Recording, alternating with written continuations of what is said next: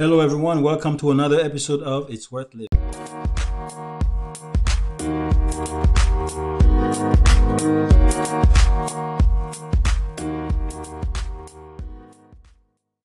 Thank you for joining us on another episode of It's Worth Living. We thank all of our continual listeners, our returning listeners, and also to our new listeners, welcome.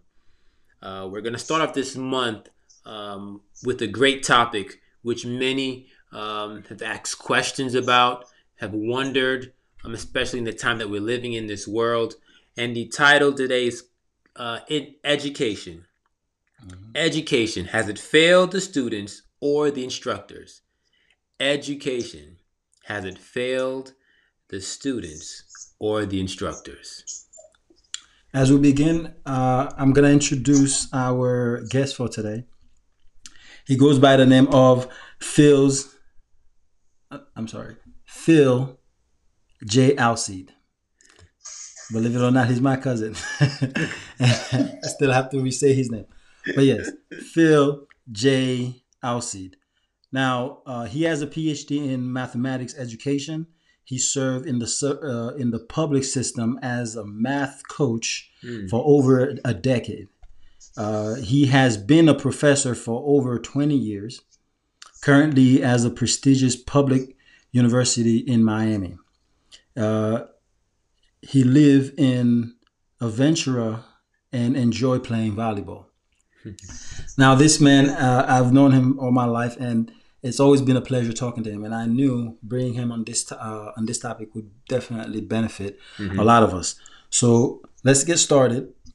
Now, the topic is on education. As we mentioned, we feel that sometimes we don't have the right tools as instructors. I've spent some years teaching myself, and I know how it can be, how frustrating it can be when they just throw you in the classroom and say, hey, go do it. Now you have the love for it. Eventually you'll develop and, it'll somewhat feel. But I have encountered a lot of instructors who are not ready on different capacities.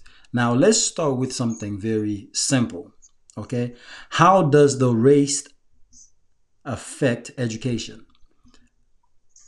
Doc. Thank you, gentlemen, for inviting me to the show. I appreciate it. Well, race and education.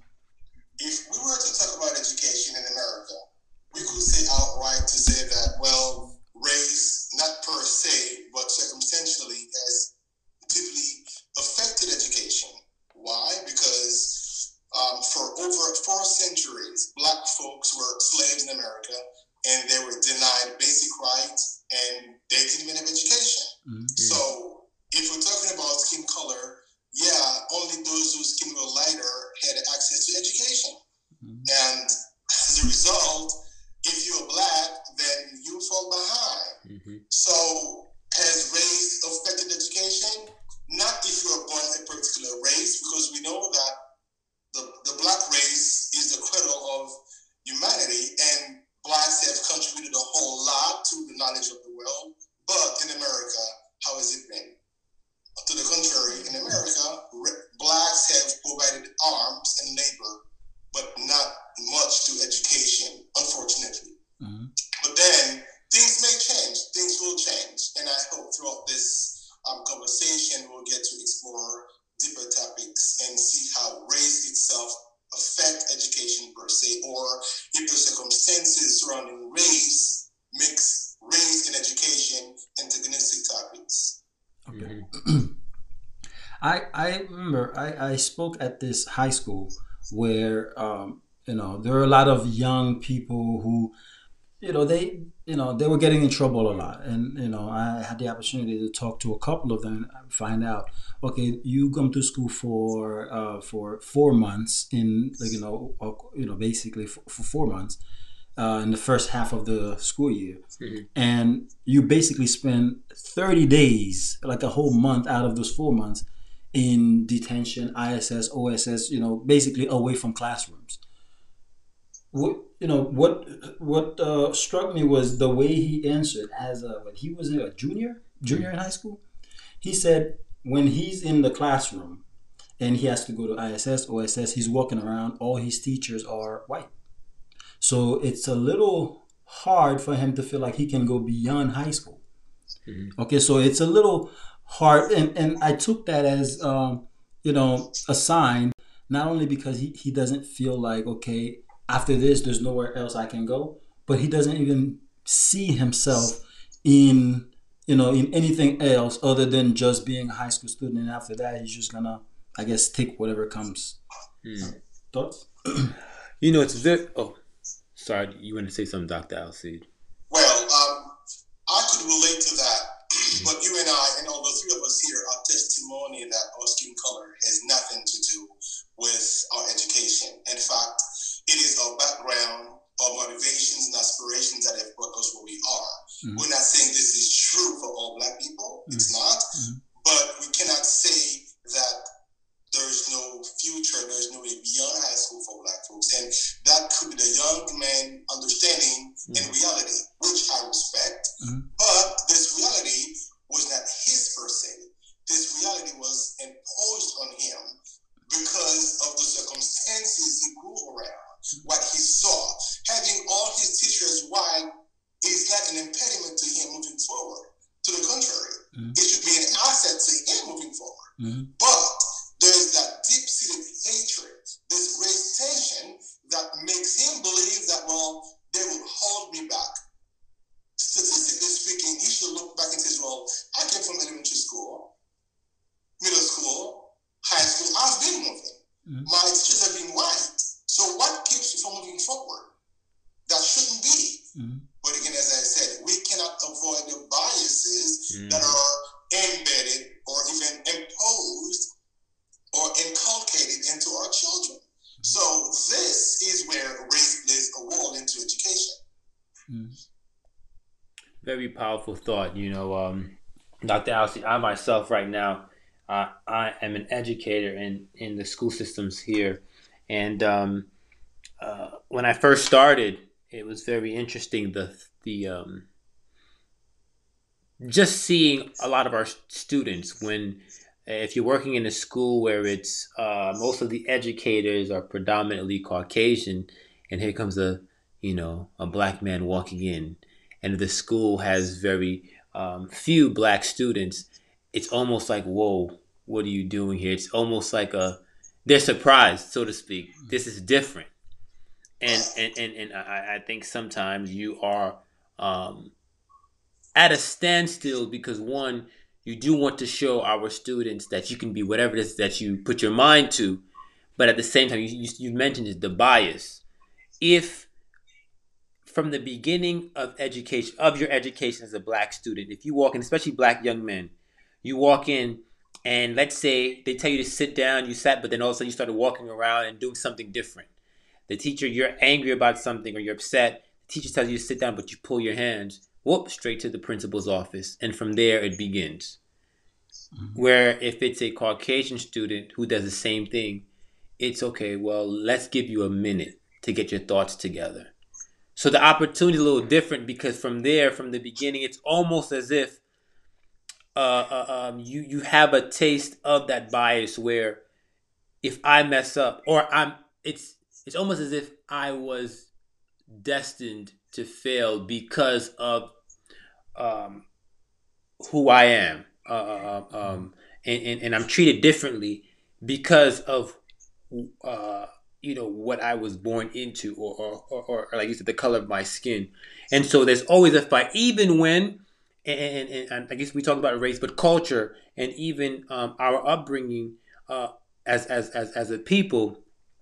There's certain families that you're taught, no matter what, you always aspire to be your best.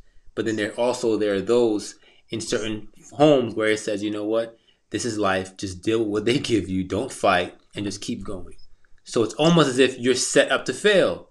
Where some others, we're taught you don't accept failure. You just keep going. You don't allow anyone to tell you that you can't do it. Whereas there's some others where when you express, you can be whatever you want. They don't understand what that means. Right. And that's a challenge.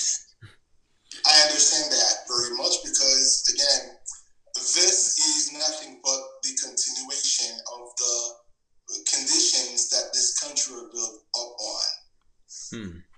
So what what that means is that our error is to believe that we should be treated equally. Mm-hmm. But that's not true, because this country, before it became what it is today, was the home of slavery. So there were two types of education. People don't understand that. Blacks, or the slaves, were never allowed to go to school. They were slaves as a matter of fact. But education, we ask, whether, it has failed our students and our educators. Well, let me say this. What was it supposed to be successful at to start with? Because from the beginning, the purpose of education was religious. Mm-hmm. Students were taught how to read, how to write, how to do arithmetics, and the purpose of reading for the purpose of reading the Bible. And what that means is that they wanted to perpetuate a worldview already embraced. Let me say that about 2,000 years back. Before the Romans took over the world and before Christianity came into being, education was technically led by quote-unquote pagans. So when the Romans took over and they came up with Christianity, then what? You want the world to be Christian.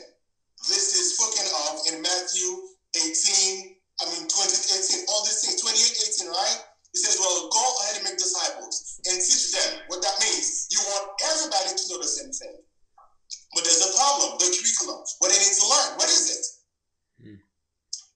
Should we teach them what pagans were teaching, or should we teach them what we want them to learn now? So education was redesigned to fit the purpose of those people that were to take the world over 2,000 years ago. Wow. Coming to America now, those that came here from England, who are they? Puritans from the Calvinist tradition. What did they want? They wanted to perpetuate their Calvinist morals. Mm-hmm. So education was geared towards that. So there was a second group of people, those that were destined to be leaders. Those were the folks that learned Latin and Greek to go to higher education. First university established in the colonies, Harvard.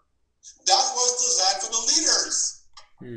So if you were not a leader, then you would not go to higher education.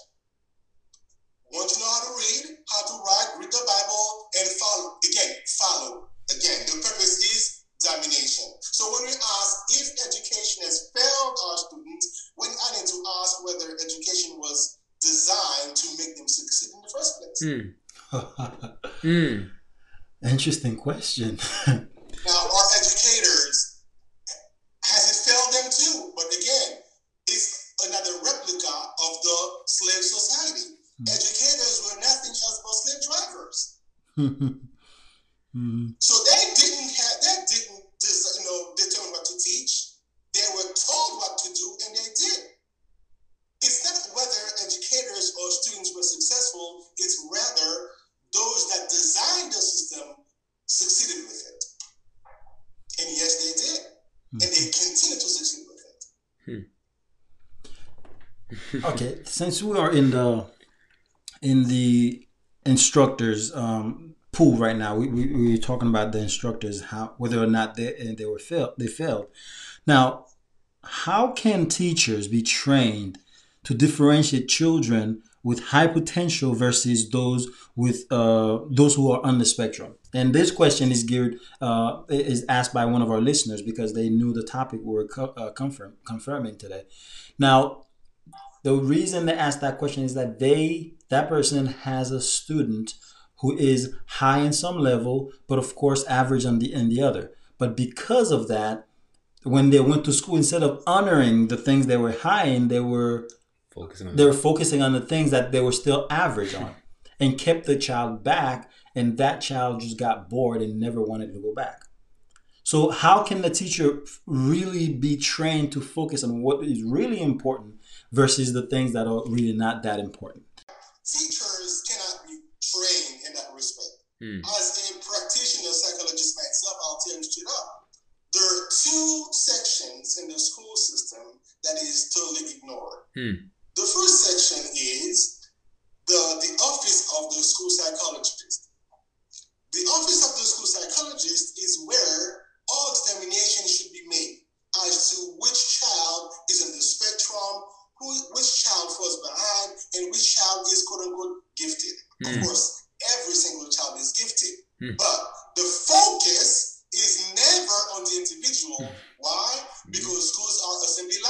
That's true. Yes, they are. You're Okay? right. Yeah. So that being said, those differences, those things that makes our kids unique are overlooked because we need people that are ready to absorb what the system wants them to absorb. That's true. Now, that being said, the second office to look at is the ones that called the Office of Assessment, or where there is an individual there who is responsible for testing. It is that individual that has all the data on every child. And if the purpose of education, as the word indicates, was to enlighten the individual, bring the best out of the individual, not one child should have fallen behind. But that's not what we see. In the past, children were taught in one schoolhouse, one room. They were of different age level. Over time, what do we see? They were segregated by age, by level of education, so forth and so on. Again, we know what that means. The moment you put people among equals, you limit their ability to move up. How can I move up in my thought process if everybody around me thinks just like me? I've always hated the term great minds think alike because ever since, I used to tell my students all the time, I don't think that's accurate. Great minds think differently. Otherwise, we would never have new ideas, would we? That's right. No. I never could stand that idea. There's a lot of stuff I change in American sayings, but yeah. The whole purpose is that great minds most definitely not think alike, but they understand each other. They can communicate with each other. That's a fact. But we are not alike. We may be in the same wavelength, but we're not alike. Yeah. So that being said, now we need to hold those two offices accountable: the office of the school psychologist and the office of assessment. If a parent has a child that he or she feels that child has special abilities, it is that parent's responsibility to have that child tested. Okay. Either for gifting or for whatever. Because we have different kind of schools. We have gifted schools and we have regular schools. But no one is going to do that for you as a parent. If you feel that your child has some abilities, you go and you ask that your child be tested for giftedness. Sometimes the school refuses to do it. The school doesn't have to agree. And there's not one school. You could go different places. Well, So you, as a parent, it is your responsibility to advocate for your child. It is your child, and you need to go and do that. That makes Now, sense. that being said, we have children that feel bored. Why? Because, I don't know, but I'm sure you guys have heard from John Taylor Gatto. Gatto says he was a famous teacher in New York City. He taught for 30 years, and he was nominated the Teacher of the Year. At his acceptance, ceremony, he gave a speech. And that speech says that as a teacher, the system that he's in teaches 7 lessons to students. And 2 of them, I'll quote them right now. The 2 of them are, 1, you have class position. You go to school, it tells you exactly who you are, where you fall at. It puts you there. Second one is confusion. Nothing is connected. As human beings, we thrive on connectedness. We thrive on making sense about things. But when all the things you learn are disconnected fact, there is no logic to any one of them. You cannot connect the dots. Then whatever you're learning becomes boring. So there we go now. We have our children that go to school. Their interests are not being catered to. And they have to learn a bunch of things that makes no sense to them. That's one thing that they're dealing with in school. At home, there is mostly no atmosphere that fosters education, growth. There's no such thing. Now, at home is not safe. At school is not safe. On the ground, they may be bullied, either because of what they look like, or because of where they come from, or because of the way they speak or sound. So those children don't feel safe anywhere. They don't feel that they have inherent value at all.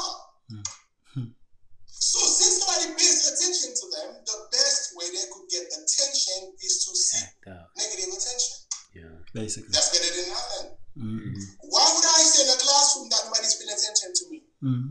If sending me to CSI or wherever you want to send me is where that's where I'm going to be.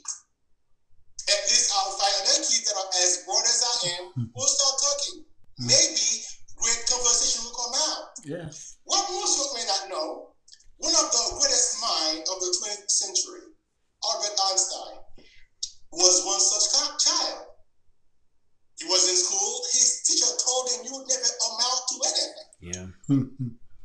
He would skip school to go in the woods of Germany, to walk around. And one time they followed him and they saw him. Said, "What are you doing here?" He says, "I'm talking to the trees." He went on to become one of the most celebrated physicists of the 20th century. He changed the way we understand the world around us and everything. But again, before him, somebody paved the road for him. That was a guy called Lobachevsky, Nikolai Lobachevsky. He had the gut to challenge Euclid. Euclid said two parallel lines never touch. That's the fifth postulate of mathematics and Euclidean geometry. Well, who are you to challenge Euclid? For 2,500 years, that was accepted at face value. That two parallel lines never touch. Which means if two lines are extended and definitely they never touch, definitely parallel. Lobachevsky said that's not true. There could be skewed line, which means they're not parallel, but they could go like this, they never touch. It is with this that we have what we call non-Euclidean geometry. It is with this that the world was paved, that Einstein had an opportunity to show his great theory that we ought to be involved. Again, oftentimes we have ideas that we can speak of. Why? Because we're not even the way to speak about them. We are told what to learn and what not to learn. Our contribution doesn't really matter. What matters is what we can absorb. Therefore, many children resent the sponge phenomenon. They refuse to absorb things. They want to put things out. But there is no way for them to embrace anything. So what? That's they respond. You made some good. You made some great points because I when you were just sharing all that information, I think of lots of students, especially in our time now. I think in our day growing up, we were taught whatever the teacher says, you listen, you don't say anything. This day and age, these children not only process, but they question, why does this make sense? Why should I do it? And oftentimes, when you find some of those students, the teacher basically doesn't like that. Almost like what you mentioned with the two individuals. Why are you challenging what this person is saying? Because this is what we've practiced for so many years. And so this child now is sort of put in this box or put in a situation where other teachers and everyone in the school knows, hey, watch out for this one. Because they're rebellious. But not necessarily focusing on what their giftedness is, but more focusing on the negative, which is really a problem. And so, it's very important, as you said, as parents, to ask the school to test not on a negative, but also look at what they're good at. What are they gifted at? Because oftentimes we always hear children are not good at this and that, they're not good at that. Well, what can we do differently to help them in their uniqueness? Now that was really heavy because this basically brings not only the current information, but how school has always been in the past, God knows however long. But a lot of the teachers, we blame them sometimes because we feel like they're not doing the right stuff for our children. They don't really, capture how our children learn. But in reality, they have a model that they have to follow. They have this box they have to put every child in. As soon as one child point their fingers outside of that box, well, that child is not normal. Let's either put them in a regressive class, or let's find a way that the parents take that child home because they don't really follow the same footstep as everybody else in the class. But also sometimes because they only have that one person with 20 children and sometimes they give them one extra, you still have all these kids who think differently. And now if they don't behave the same way, they don't have the same personality.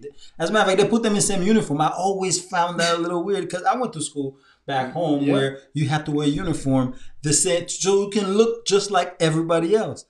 And then, but they put you in a world where you're supposed to think by yourself differently and independently, which can be a little hard for a lot of people.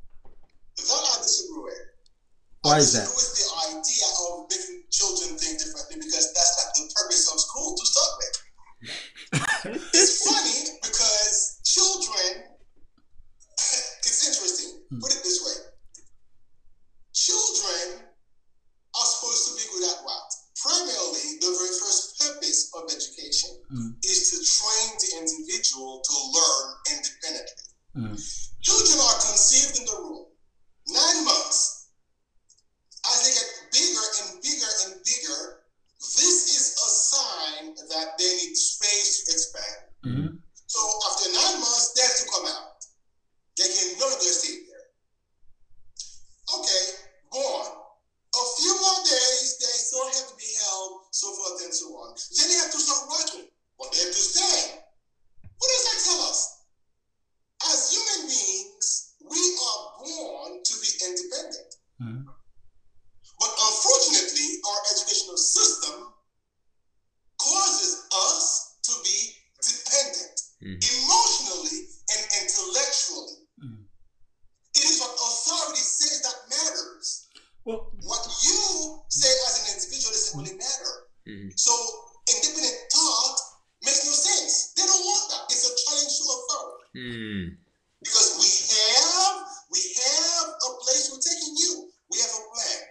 Also, as far as how children learn, one of the things that I disagree with in psychology, and it's interesting because this summer I did a workshop on personal psychology where I made people understand that the concepts of learning style is a travesty. It's not a good thing. No one has one learning style. No. People are told they have a learning style. They have a learning preference, but not a learning style.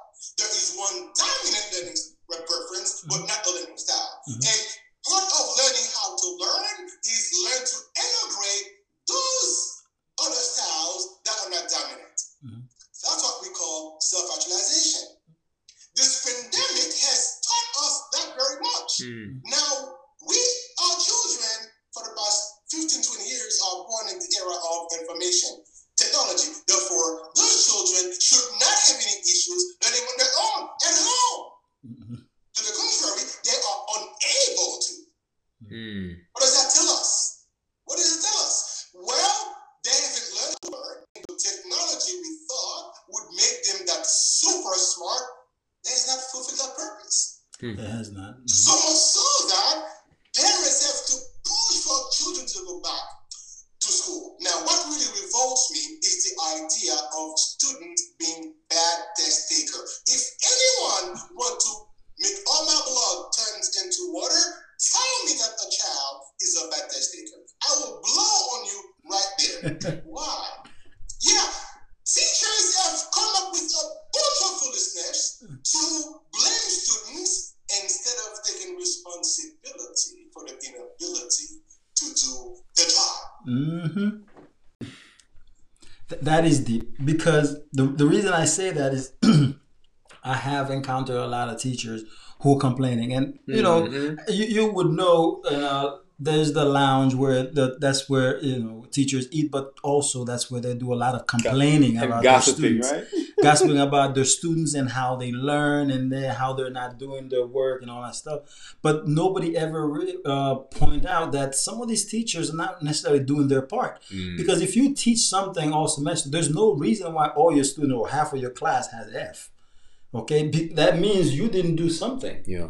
So how come? Here's the problem. The problem is that someone could be a scholar in his field, but not an educator. And we have this issue because most people that are expert in their field don't know anything about education. They can do things for in a heartbeat, but they don't know how to pass on that knowledge. I've known some people. Education itself is something that is independent of whatever field of expertise you have. Now, we do see is that most people are in education, not because they know how to teach, not because they want to teach, but because this money is easy to make. Mm-hmm. That's a problem right there, because they are teaching topics of which they have no knowledge at all. Mm-hmm. They have no knowledge of it at all. And what is really a joke is the way people teach mathematics. I just laugh. I'm like, really, what are y'all doing? If you want to know if a teacher cannot teach mathematics, listen to those students. They will always ask you, they will ask that simple question: when will I ever use this in life? That's how you know that teacher is not teaching anything relevant. Wow. That's a good. It's interesting. Because if a child cannot see the need to learn this, if the child cannot see how this is connected to real life, then what's the point? Yeah. What's the point of teaching this?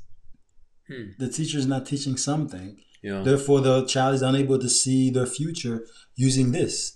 And it's interesting you say that, because a lot of people up to, like, let's say maybe 7 years ago, you didn't need a child development degree to teach children, which was disturbing, because I taught that class, and the information that is provided to some of these students are things that you don't just hear, especially those who don't have children. You would never encounter some of this information or even know how to use them, but yet they've been teaching for years, and they wonder why some of the kids are messed up. Well, it's, again, as I said, because of the things that has happened in education, all those reforms, again, we talk about public education. Let me ask that. Public, what do we mean by that? Do we mean education for everybody, or do we mean education funded by the public government? Because, again, people take that for granted. When we say public education, we mean education funded by the state or the federal government. That's what we mean by that. So is it for everybody? It depends. It depends. Because what if that's what I want? Well, the thing is, when you're not paying, there's a different story. Well, that's a problem like that, because that's not true. Again, because I'm not paying for it doesn't mean I have to take it. That is true. That is correct, though. That is correct. But unfortunately, that's not how the government works. The government gives you something, especially even if you are paying for it. We pay taxes, so technically you are paying for it. But because you're not paying for it up front, they feel like they can just give you whatever, and then you should just take it. But our educators also have failed. They have failed on two fronts. One, on the financial front. Anyone that goes into teaching has accepted the fact that he or she will die poor. That's a fact. Yeah. Because that's the only profession where you go to school for, you will pay a lot of money to learn, and you come out, you don't have a salary that can support you with a family. Unbelievable. Why is that? Well, because education started in this country as a female profession. And women were supposed to have a husband with a primary salary. So that being said, how can you expect a male who is to support a family to come to a profession that was designed for females that had no children, or again that had a husband as a primary breadwinner? Yes. And education has not kept pace with any other profession. So much so that the hope of bringing technology into education was to get rid of teachers altogether. Because they don't see the need for teachers. But again, this pandemic has proved them wrong. And one of my jokes was during this pandemic, if they don't agree to give teachers a minimum of a 6-figure salary, keep every child at home. I would love that. That would be great. Do you realize that during a survey, ask children, middle school, high school, how many of them want to become teachers? They say they don't want to. They see the not because the profession is not noble in itself. Yeah, they see the kind of car the teachers are driving. Yeah, so why would they want to jump into that field when they want to drive a Bentley, but the teacher's driving a Honda that's beat up and been through years of Exactly. And you abuse? are educated, right? Yeah. You educated, and then yes, that's what you have. Mm-hmm. We don't have a model of the teacher as anything anyone wants to be. Mm. Yeah. Teachers are seen as losers, as folks that have failed that society, therefore that they come here, whatever. So students, parents don't want them, teachers certainly don't want them. So we are two losers in the classroom just wasting our time. And But the truth of the matter is, students see themselves as prisoners and they see teachers as prison guards. yeah. And it's unfortunate it took the pandemic for a lot of parents to actually appreciate their teachers because they realize how much work it takes. And teaching is the one of very few jobs that you have to take it home even after you leave the classroom. You got to go do homework, do all this just like you are giving the students. You have a whole bunch of it that you have to do as well. It's crazy. So just Teachers, go ahead. I was gonna say this, a twist to what you shared, because I do see it when dealing with students. They're already if there are challenges at home is negative. They come to school looking for a way out, and it's negative. And I often think to myself, education is a form of service. You build relations in order to reach your students, in order for them to learn. But I think for many educators, as you mentioned, yes, they do come into it. Some come in because of the benefits of having summers off, having certain breaks. And so really and truly, children have that sense. You know how they say there's a sixth sense? Children can sense when you're really there for them and you want to see and allow them to benefit. And so when they come in and they don't learn, as you said, you can't blame the student, but look at the teachers and really ask, what are you here for? Are you here for the right reasons? Because you're teaching the next generation to take over. And if there's nothing, if your cup is empty, what are you pouring into children? Emptiness? And so, yes, when they see this beat up car, they're going to say every day, I don't want this, because not only is your car beat up, but your classroom is beat up. Your sense of teaching is beat up. The drug dealer around the corner has a better car than their teachers. That's the whole point. That's not the issue. Because again, as you just said, the teachers aren't paid enough. They don't have any benefits. Okay, give a teacher a subsidy, at least a house and a car. That teacher has made some sacrifices. There is this program called Teachers Next Door, where if you want to teach in a particular neighborhood, you could go there and the government will help you find a house there. My issue with this is that those houses are not in the kind of neighborhood the teacher wants to raise a family. Yeah. Now, also, the teachers have no connection to the children they're teaching. What that means is that education that's meaningful is community education. People in the community where we live are also responsible to be teachers in that same school. That alleviates a lot of the issues because children tend to respect people that they spend time with. Mostly not just in school or at home, but also in other kinds of activities. Those people know them, they know each other, and they realize that those people actually care. When I stand in the classroom, high school or college, my students know that I care. Because I bring the real life into the classroom. That's what I do. I happen to know one of your students, former students, who always says he was the best teacher he ever had. Real life scenarios. And that's the thing. She's actually, the way she said it, she's like, he's the best teacher they never had because he was passing through. He was Wow. just I think he was substituting and he taught them and they just never forgot it. They just never forgot it. And testimony. That's the reality. So for instance, I tell my students, they always say, man, you always look nice and dressed nice. I said, well, listen, it's a privilege for me to stand in front of you to teach you. I am not just, sharing knowledge with you. I am modeling a whole other things. What it means to stand over here to interact with you, the way I present myself, the way I address you,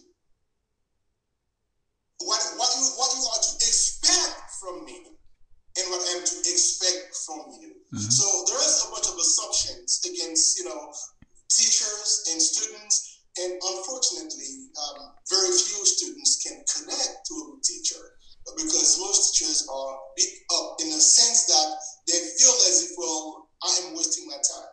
And again, teachers in the high school or K-12 system do not have the freedom to teach. They don't have academic freedom. They are given a pacing guide. They have to follow.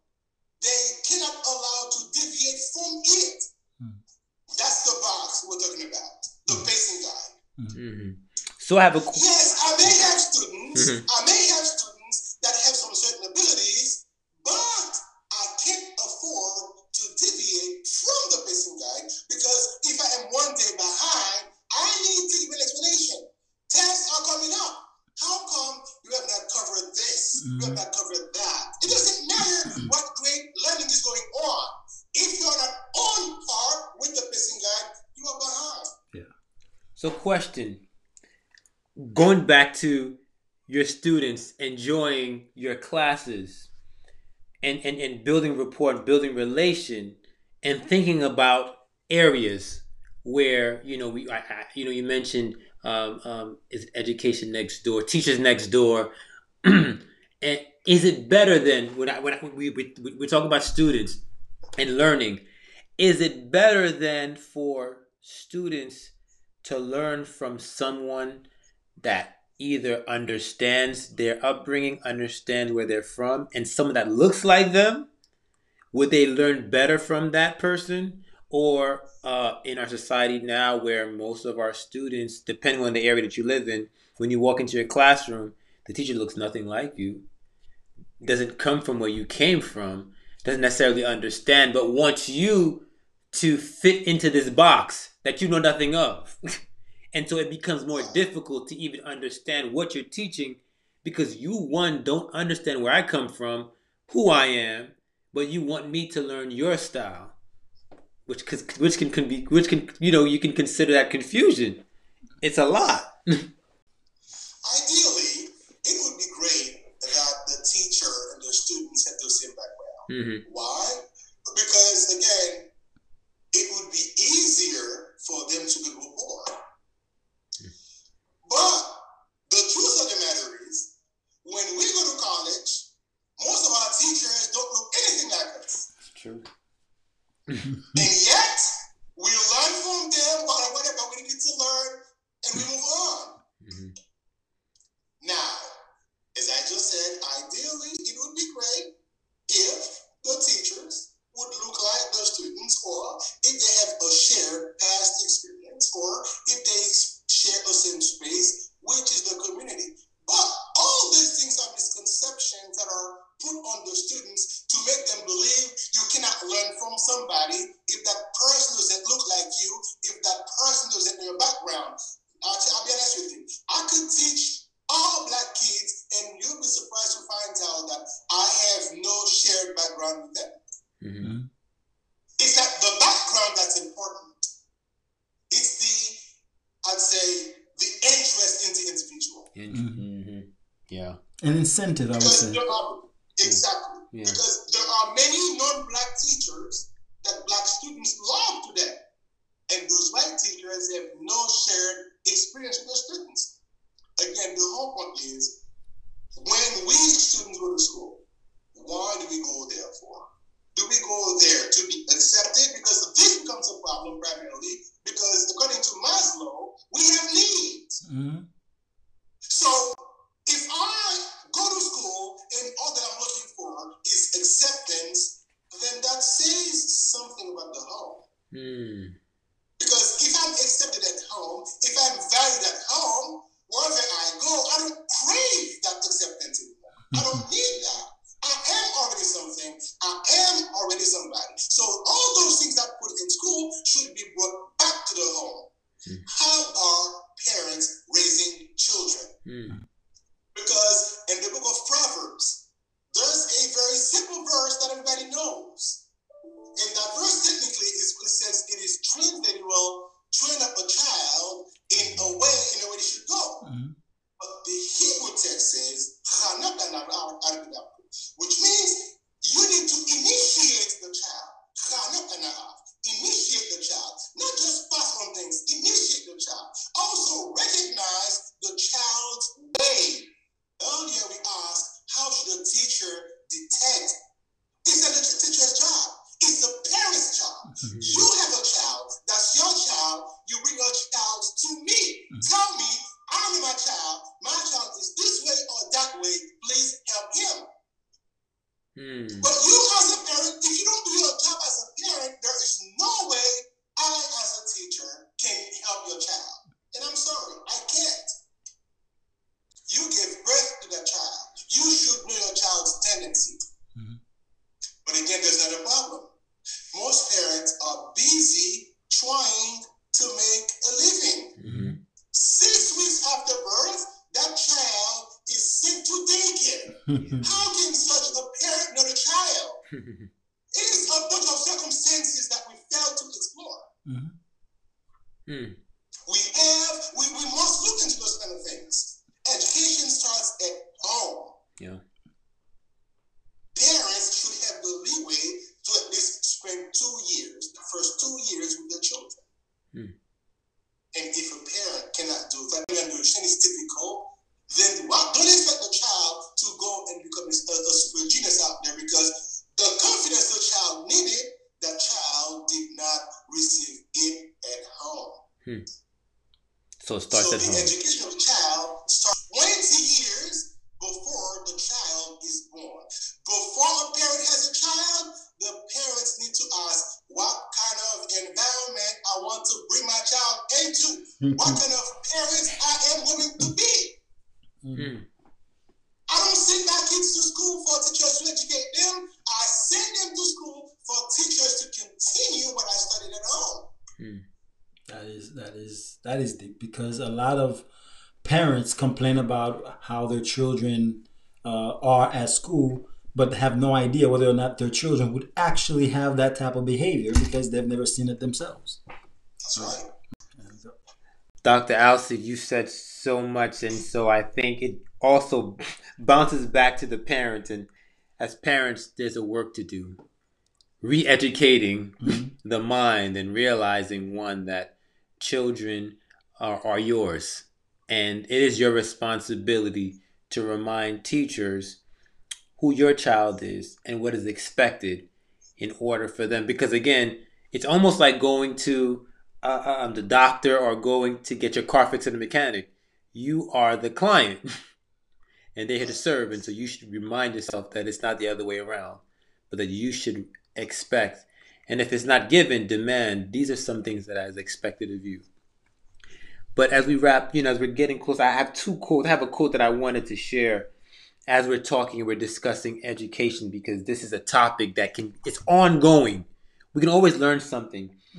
And in it says, every teacher who has to do with education of young students should remember that children are affected by the environment that surrounds the teacher, whether it be pleasant or unpleasant. Teachers should remember that they are not dealing with men or women, but with children who have everything to learn. And it is much more difficult for some to learn than others, which is very important. Not everyone learns the same. The dull pupil needs much more encouragement than he or she receives.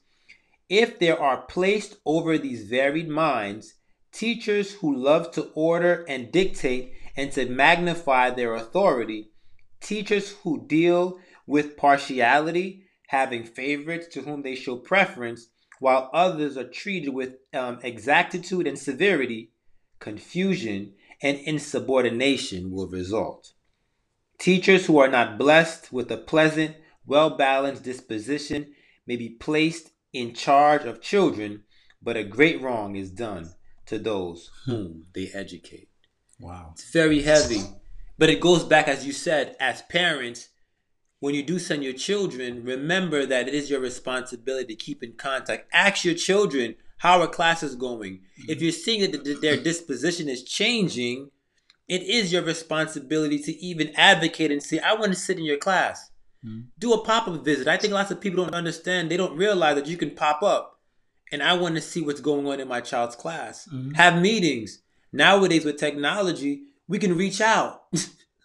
Use the technology. Hey, I'd like to set up a meeting. What's going on? Because I'm seeing a change. And sometimes teachers will say, oh, your child is not performing this way. Well, how are you teaching? Are you making some changes for that child?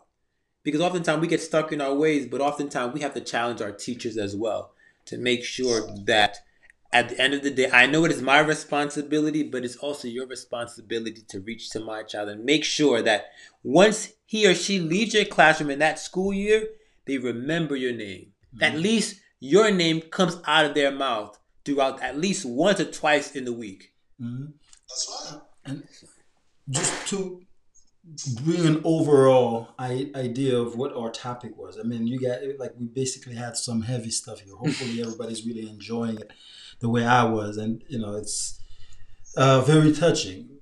Now, as we finish, has education failed our teachers or our students? It has failed both. Our students haven't learned how to learn. They have not learned to think critically or independently. Our educators have not been able to develop themselves beyond what they do or enjoy the job. And they have not achieved financial independence. And that keeps them always in a stance of worry, unhappiness, and discontent. The system can change, but there's a lot to do. Race and education. Black students are at a disadvantage, not just because of the school, but because of the home environment. The home environment needs to change. Children in a home where education is important will value education. When they go to school, they know why they go there. But if there's none at home, they will not care about what's going on in the school. They want to play sports, they want to be elsewhere. So yes, a poor child goes to school with the hope to get out of poverty, but the lack of education deepens the poverty. So it's a cycle. It's a vicious cycle. It's three components: the home, the school, and the church, or whatever religious circle you are. Those circles are those that needs to be looked at, and changes to be made in all of these areas, because all three of them must come together to create better citizens, better individuals, better thinkers. That is, if that's what we want society or education to be successful at. Thank you all for listening, and thank you to Dr. Alcide for for coming along. We really learned a lot from you. Hopefully, with the listeners' demand asking for you to come back, we'll definitely bring you back. But as usual, I want to remind all the listeners that I am remarkably made. You are remarkably made. We're all remarkably made. And therefore, it is worth living.